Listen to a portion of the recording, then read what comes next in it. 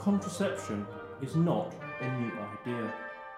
Some form of it had existed since at least ancient Egypt, and one version of birth control, coitus interruptus, has even been recorded in the Bible. While the famous Spartans practiced infanticide, which was probably common until surprisingly recently, and abortion too has been practiced for many years, with no amount of legislation ever stopping that. While of course there were potions that were supposed to reduce libido and stop any possibility of intercourse, and these were of course prohibited by the Catholic Church, but like many of the Catholic Church's ordinances, these too were ignored. There have been many blocks and prohibitions on such talk of contraception. In the 1830s, Charles Knowlton was prosecuted, fined and sentenced to hard labour for the book The Fruits of Philosophy, or the Private Companion of Young Married People. Over the course of the 19th century, there was a natural reduction on the number of children born in England, with marriage rates slowly increasing, meaning that obvious biological impacts on the number of children born. However, the slow decline in birth rates cannot all be put down to later marriage. With the increasing prosperity and longer lives of children, there was a natural desire to reduce the number of children families were having. Perhaps abortion and infanticide were parts of this, but there are some snapshots of society that helps us guess as to the reasons why. This being the Victorian and Edwardian period, we have very little, if no actual data, but there are some clues as to what our great-great-great-great-grandparents were up to in the bedroom. With Margaret Asquith, wife of Prime Minister Henry Asquith, telling Cynthia Mosley, on whose husband would later be the leader of the British fascists, that, quote, Henry always withdrew in time, such a noble man, close quotes. So it is reasonable to suggest that this was a primary method of contraception for Henry Asquith and all the way down society too. But necessity is the mother of invention, and if the most reliable source of contraception is relying on a guy to pull out, then women would lap up this new invention. Before easy contraception, life was terrifying for women. Obviously now, we are still worried about unplanned pregnancies, but it was nothing like it was before the pill was invented. I would like to quote the situation for women during the 19th century from Richard J. Evans's The Pursuit of Power, Europe, 1815 to 1914, quote, The only completely safe contraceptive method was abstinence, and since it was women who bore the risk of pregnancy and all consequent burdens, it was women who began to repress their sexual feelings. Daughters had to remain chaste until marriage, for here too, an unwanted pregnancy could ruin a family's reputation and impose undesirable financial burdens on it, close quotes. Ideas of Victorian morals, with gynaecologist Paul Zweifel saying in 1900 that contraception, quote, can only serve lust, close quotes, slowly began to change following the vulcanization of rubber. That's the ability to make rubber harder and not anything to do with Mr. Spock. It allowed for the production of condoms, but they were unreliable and expensive.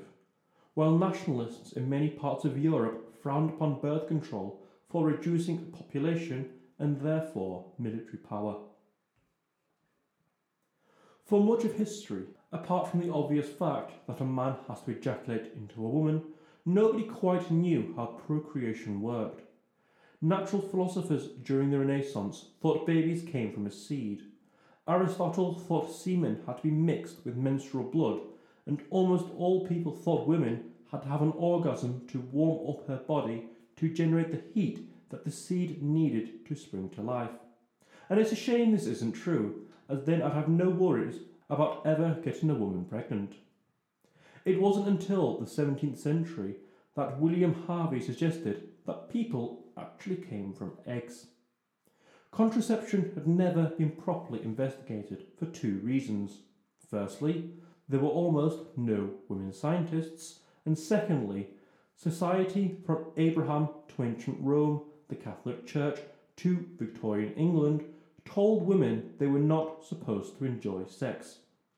Birth control and abortion were outlawed, and the only way to control family sizes was often by illegal abortions. Attitudes began to change at the start of the 20th century. Sigmund Freud wrote that unconscious minds were powerful and that sexual urges required gratification.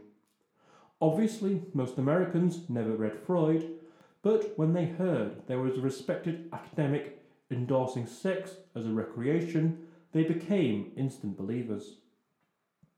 One of the early converts to Freud was Margaret Sanger, who we'll get back to later in the episode.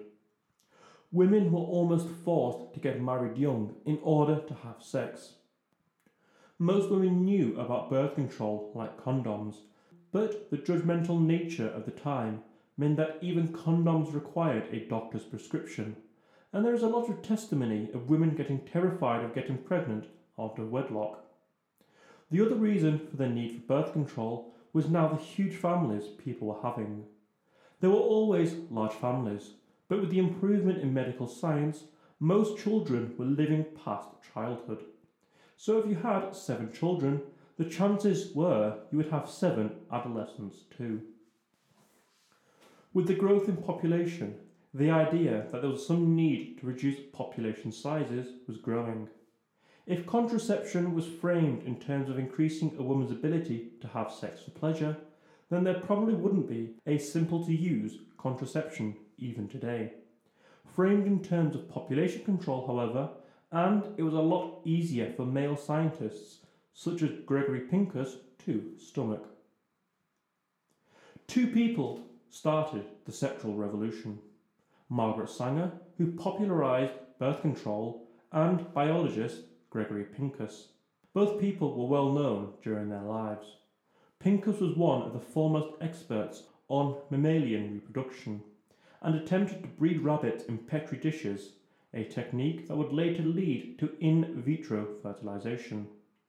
The American media at the time likened Pincus to Victor Frankenstein.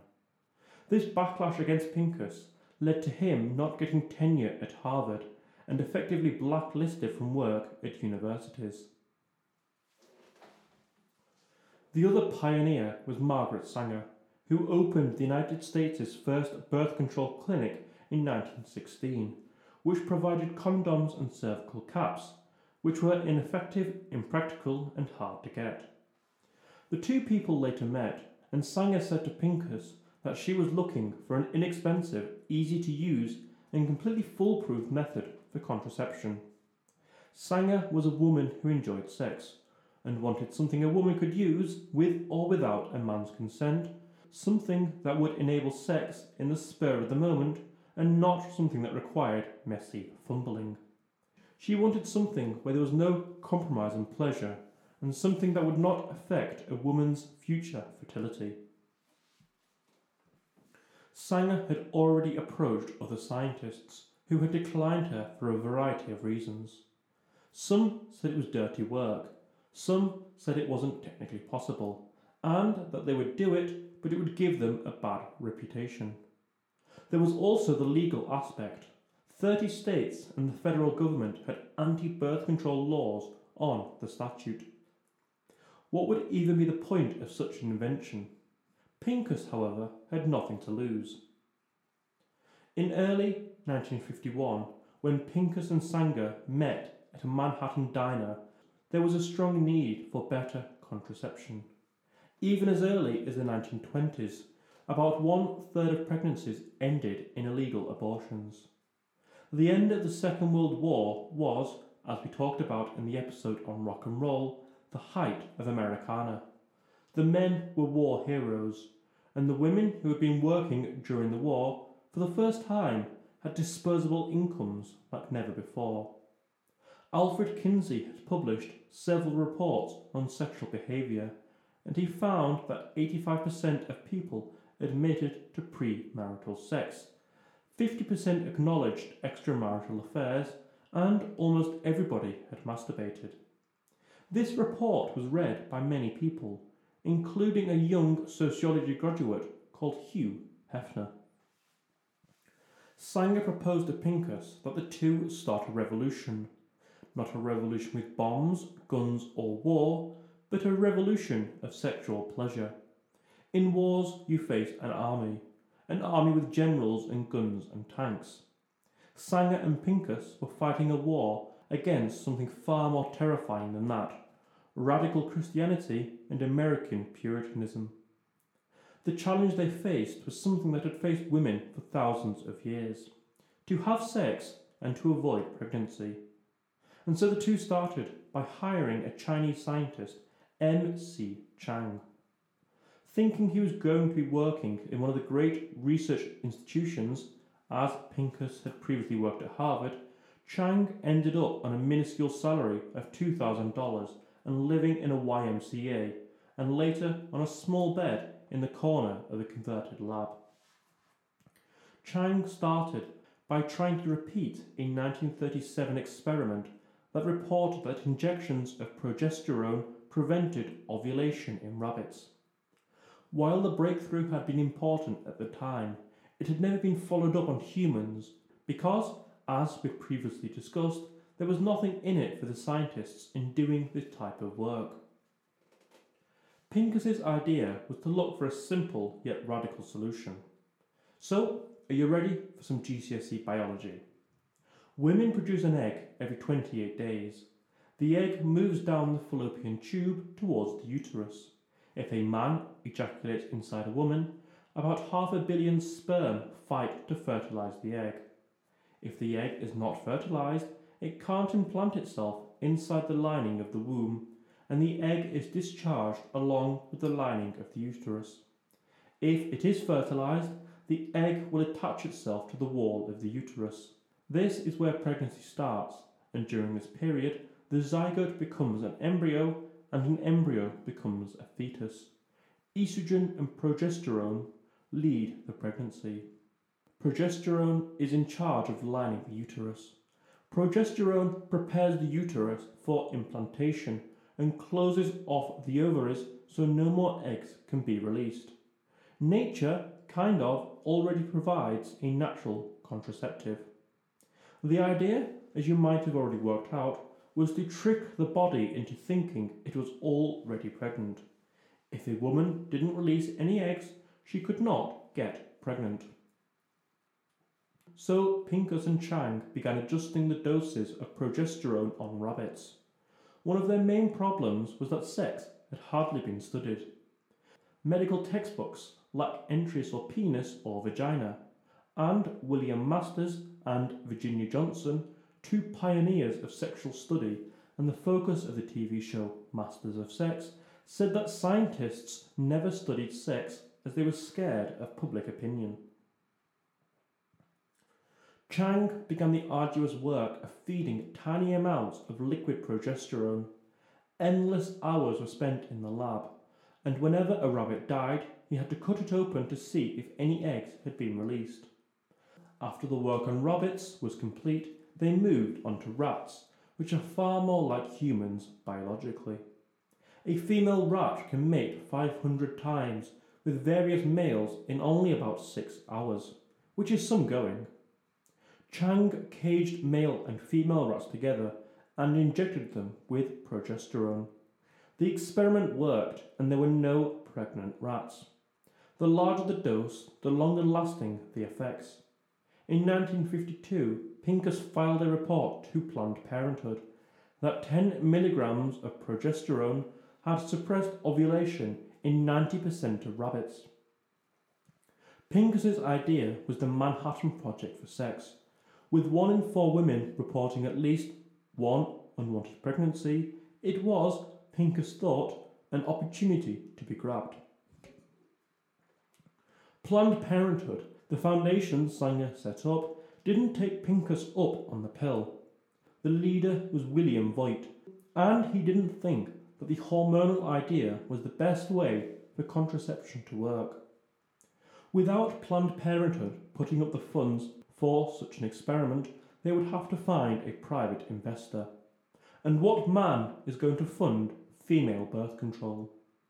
This is where Catherine Dexter McCormick takes off her helmet in full Lord of the Rings style to proclaim, "I am no man." In 1950, she was one of the richest women in the world, and a widow. The man she married, Stanley McCormick, displayed bizarre behaviour almost from the moment they married. 10 months after the marriage, they hadn't yet consummated it. Even talk of sex disturbed Stanley, and eventually doctors diagnosed him with schizophrenia. Catherine, however, refused to divorce him. Catherine spent a lot of money trying to find a cure for Stanley. With hormones only being discovered the year after they were married, in 1905, Catherine believed these were the answer to Stanley's problems. With an ineffective husband and no children that she desperately wanted, Catherine began to find alternative paths in life. She became vice president of the National American Women's Suffrage Association in 1920, and after women got the vote, she was the first vice president of the League of Women Voters. In the summer of 1921, she met Sanger and organised the first American birth control conference at the Plaza Hotel. McCormick was fascinated by birth control, worried in the first instant about the possibility that her husband's illness could be passed on, and the other possibility that she thought that without birth control, a woman was a mere breeder. There was no point of women going into further education or getting a career if all they would enjoy in future was getting pregnant over and over again. In 1927, at McCormick's house, she hosted the world's first World Population Conference, the first international summit of birth control. In 1947, Stanley McCormick died. Millions had been spent on his hospital bills. By today's standards, $1.1 million for every year for 40 years had been spent on his treatments. After several years of wrangling with the IRS, McCormick settled his estate, and she knew what she wanted to do with all this time and money that was now entirely hers. In 1952, Sanger approached McCormick to tell her about the progress on the pill. By this point, the pill was 90% effective, while McCormick went to visit to see what was going on in the lab.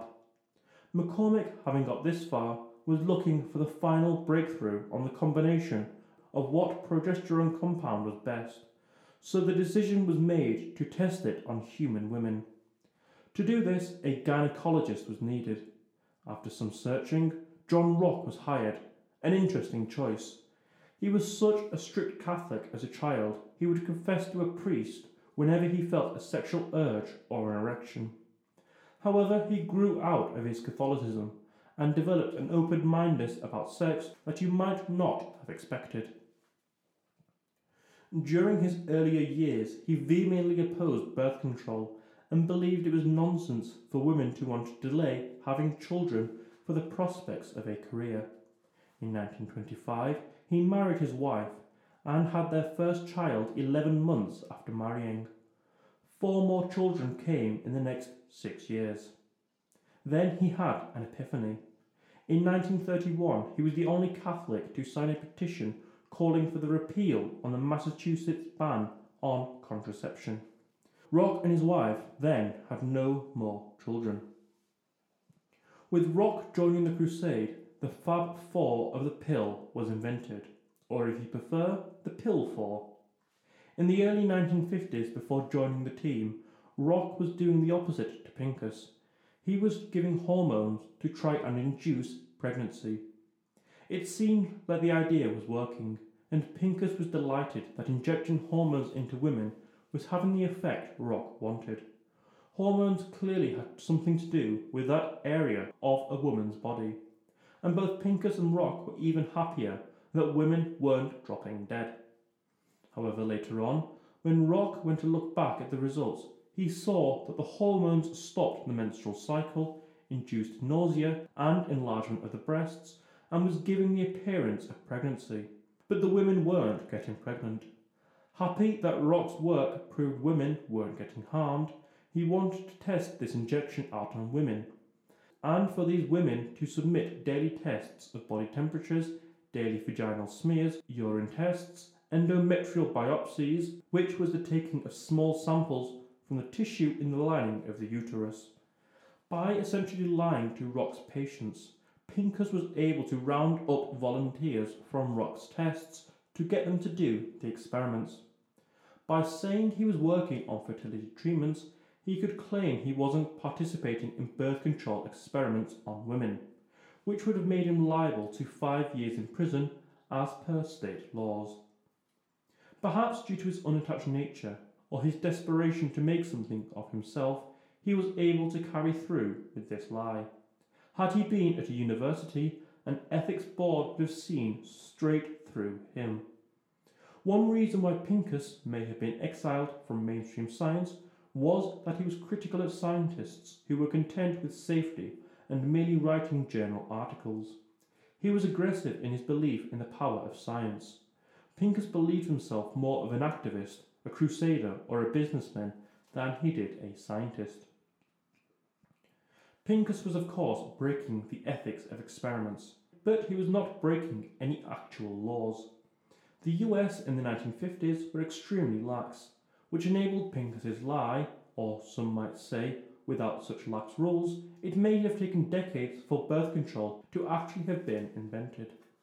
In 1953, Pincus and Rock enlisted 27 patients, all drawn from Rock's fertility trial. All the women enlisted were infertile, but nobody knew what was causing their infertility. In Rock's trial, the women had a progesterone-estrogen mix. In this trial, they would have the progesterone tablet that Pincus had been developing. They received the pill 3 weeks out of 4 to allow them to menstruate. 4 of the women got pregnant, and 15% showed signs of ovulation, significantly worse than with the rabbits and the rats. A contraceptive pill with an 85% success rate was simply not good enough. One of the main problems, which Pincus didn't realise, was that progesterone was not particularly effective when taken orally. Had he injected the women with it, it might have had better results, but who wants to be injected every single day? It wasn't the elegant solution he had hoped for. Little did he know at the time, but the solution he was looking for was a modified synthetic progesterone pill developed by Russell Maker 10 years before, which was 4 to 8 times more effective and designed to be absorbed into the digestive tract. With experiments ongoing, there was a constant and obvious need for more money. Science experiments don't fund themselves.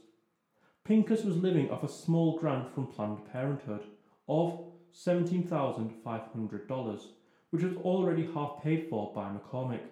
But when she visited the lab, she asked how much money he needed. He said $125,000. The next day, McCormick said she would write another check for $10,000. McCormick, however, a few months later, was not satisfied. She complained about the lack of progress being made, though she was an impatient woman in general. She once said Christmas irritated her because no work ever got done during the festive period. Pincus believed that he needed a better way to get chemical compounds with progesteronic activity in it, so he asked pharmaceutical companies to send him chemical experiments. Eventually, having given Chang the task to test them out, he stumbled upon 3 that might work. He chose the one from Searle, as it had the least reaction in any of the infertile women Chang tested it on. By now, Pincus was confident it would work. With the first round of testing done on infertile women, and done what they believed needed to be done to trick the body into thinking it was already pregnant, they needed to expand the study to hundreds or thousands of women, not the 30 they'd done so far. This would of course have been very expensive, having to get nurses and doctors in America to do this work, never mind all the potential legal ramifications. The best way to solve this problem? Do what generations of corporations have done ever since. outsourcing. Pincus decided that Puerto Rico was a good place to start. No language barrier, a good infrastructure of birth control clinics, with contraception being legal since 1937, and there were plenty of flights to the mainland. With Puerto Rico having a 34% higher fertility rate than the mainland United States, and the average woman having 6.8 children, it was seen as the perfect place to experiment. Such was the need for birth control that many women would have affairs in Puerto Rico with men they knew to be infertile. Setting off to Puerto Rico in an experiment funded by McCormick, who sent Pincus another check for $10,300 to pay for the experiments. Just before Pincus set off for his experiments, headlines all over the world reported on Jonas Salk's work in having developed a vaccine for polio. While at a birth control conference in Puerto Rico, the story broke about how something as easy as an aspirin tablet could be taken to reduce fertility. Far from an outcry, the press was supportive of the attempt. The huge baby boomer increase in population had got many people worried about what it was doing to the country with such rapid population growth. With the news now out, McCormick asked Pincus if he would travel to Tokyo to present a paper on his invention to an international conference on the International Planned Parenthood Federation. There was little testing going on and the product was nowhere near ready, but Pincus shifted his mind to the conference in Tokyo. People were begging to believe the pill was ready, and Pincus could choose to come clean or bluff. Before leaving, McCormick gave Pincus another $10,000, and the two went off to Tokyo.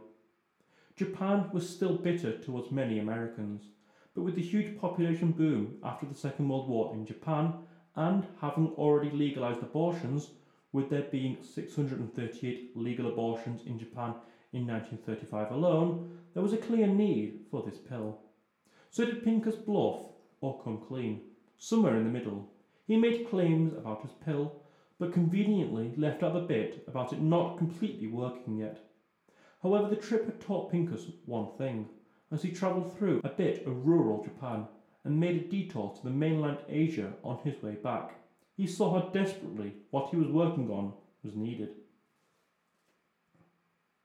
In 1956, Pincus flew to Puerto Rico to find his trials dead. Everybody had quit them.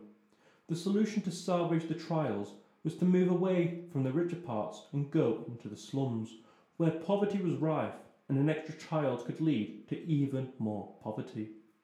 John Rock joined Pincus, and joining them was Edris Rice Wall, a doctor working in Puerto Rico who had many connections to local nurses in the slums. They had 100 women joining up and a control group of 125. Despite all the slum being Catholic, they found only one woman who refused to join the trial out of religious reasons. Over the next few months, lots of women dropped out of the study, but they noticed that many of the women who did drop out then got pregnant. Though the pill still wasn't perfect, Pincus claimed this was due to people not following the instructions correctly by not taking it every day. Additionally, there was still an issue with side effects, ranging from dizziness, nausea, headaches and vomiting. By this point, Pincus was getting confident that the pill was getting better, and he began to show it to drug companies. The drug company Pincus chose was one that sold many of the chemicals needed in the first place to make the pill. J.D. Searle. Searle were determined to make money on a breakthrough drug. The 1950s had seen a proliferation of drug discoveries that were leading to an exponential growth of companies. Thorazine had doubled the sales of Smith, Kline and French Drug Company. While some might wonder what a commercially available pill would lead to in society, and some wondered what it would do to marriage, Jack Searle saw only the bottom line. Knowing they would have a jump on the competition, he backed Pincus. Pincus was still tinkering with the makeup of the drug, but they needed a name for it. The company called it Enovid, which is what they trademarked the pill under. However, Pincus simply called it the pill. It was the most important pill most women would ever take. With much concern at Searle about the side effects, Pincus added estrogen, which he didn't want to do because he thought it might be unsafe, but there were reported to be less side effects. The addition of estrogen led it to be a combined estrogen-proestrogen pill. The combined oral contraceptive pill was then born. In an attempt to beat everybody to the market, Searle sought approval for the drug from the FDA, but told them it was for menstrual disorders. The FDA could not say no, and everybody knew it was really a contraceptive pill. All they had to do was prove it did work for menstrual disorders. 2 months after submitting it to the FDA, who approved it, the drug was also approved in England. Searle marketed the drug to infertile women to help them regulate their menstrual cycles. They wanted women to discover the drug for themselves. Once the word spread, they would quietly make the preparations to market the drug as a birth control pill. This was slightly undermined by Pincus giving an interview to the country's biggest women's magazine with a readership of 4 million people all about the drug. But they all knew that while advertising the drug was regulated, doctors could prescribe it how they saw fit. The interview, as you might expect, caused the demand for the drug to rocket. Overnight, the pill became huge. Women were quick to find doctors who would prescribe the pill easily and flocked to their surgeries. After only a couple of years on the market, the pill was being used by most women. Hugh Hefner once said that by 1960, every woman he knew was on the pill. The next step was to get the pill able to be sold as an actual contraceptive. This was 1958, where 17 states still had laws banning the sale, distribution or advertisement of contraceptive. But this was the late 1950s, and times were beginning to change. In July 1959, Lady Chatterley's Lover finally got permission to be published in the United States. The book had been banned for obscenity in much of the Western world, and then, 2 days later, G.D. Searle officially asked the FDA for permission to approve the pill as birth control. The sexual revolution began in July 1959. After months of debate and wrangling, a doctor in charge of recommending to the FDA, Pascal de Vlies, who, after much thinking, effectively came down on a utilitarian motivation for recommending its approval to the FDA. He wasn't big on the pill, but it was better than backdoor abortions, and the evidence seemed to suggest that the pill was as safe as being pregnant. With all the health issues that pregnant women go through, he decided the pill was better than unwanted pregnancies. May the 9th, 1960, saw the approval for birth control by the FDA. The news was in most papers, but to the men who edited the newspapers, it was not huge news. But to the women of the mid-20th century, it was one of the greatest inventions. Pincus never applied for a patent of the pill. When Salk invented the polio vaccine, he was asked who owned the patent. He said the people own the patent. If you're being kind, this was also Pincus's reasoning. Another might be that he already owned shares in Searle, and that he might not have been given the patent anyway. The pill liberated 50% of the population.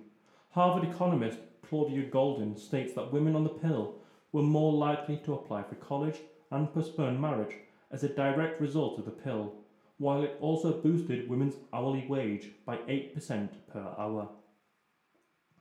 One of the most widely prescribed medications, it ushered in the sexual revolution and enabled people to enjoy sex far more, and meant they would not have to worry about pregnancies.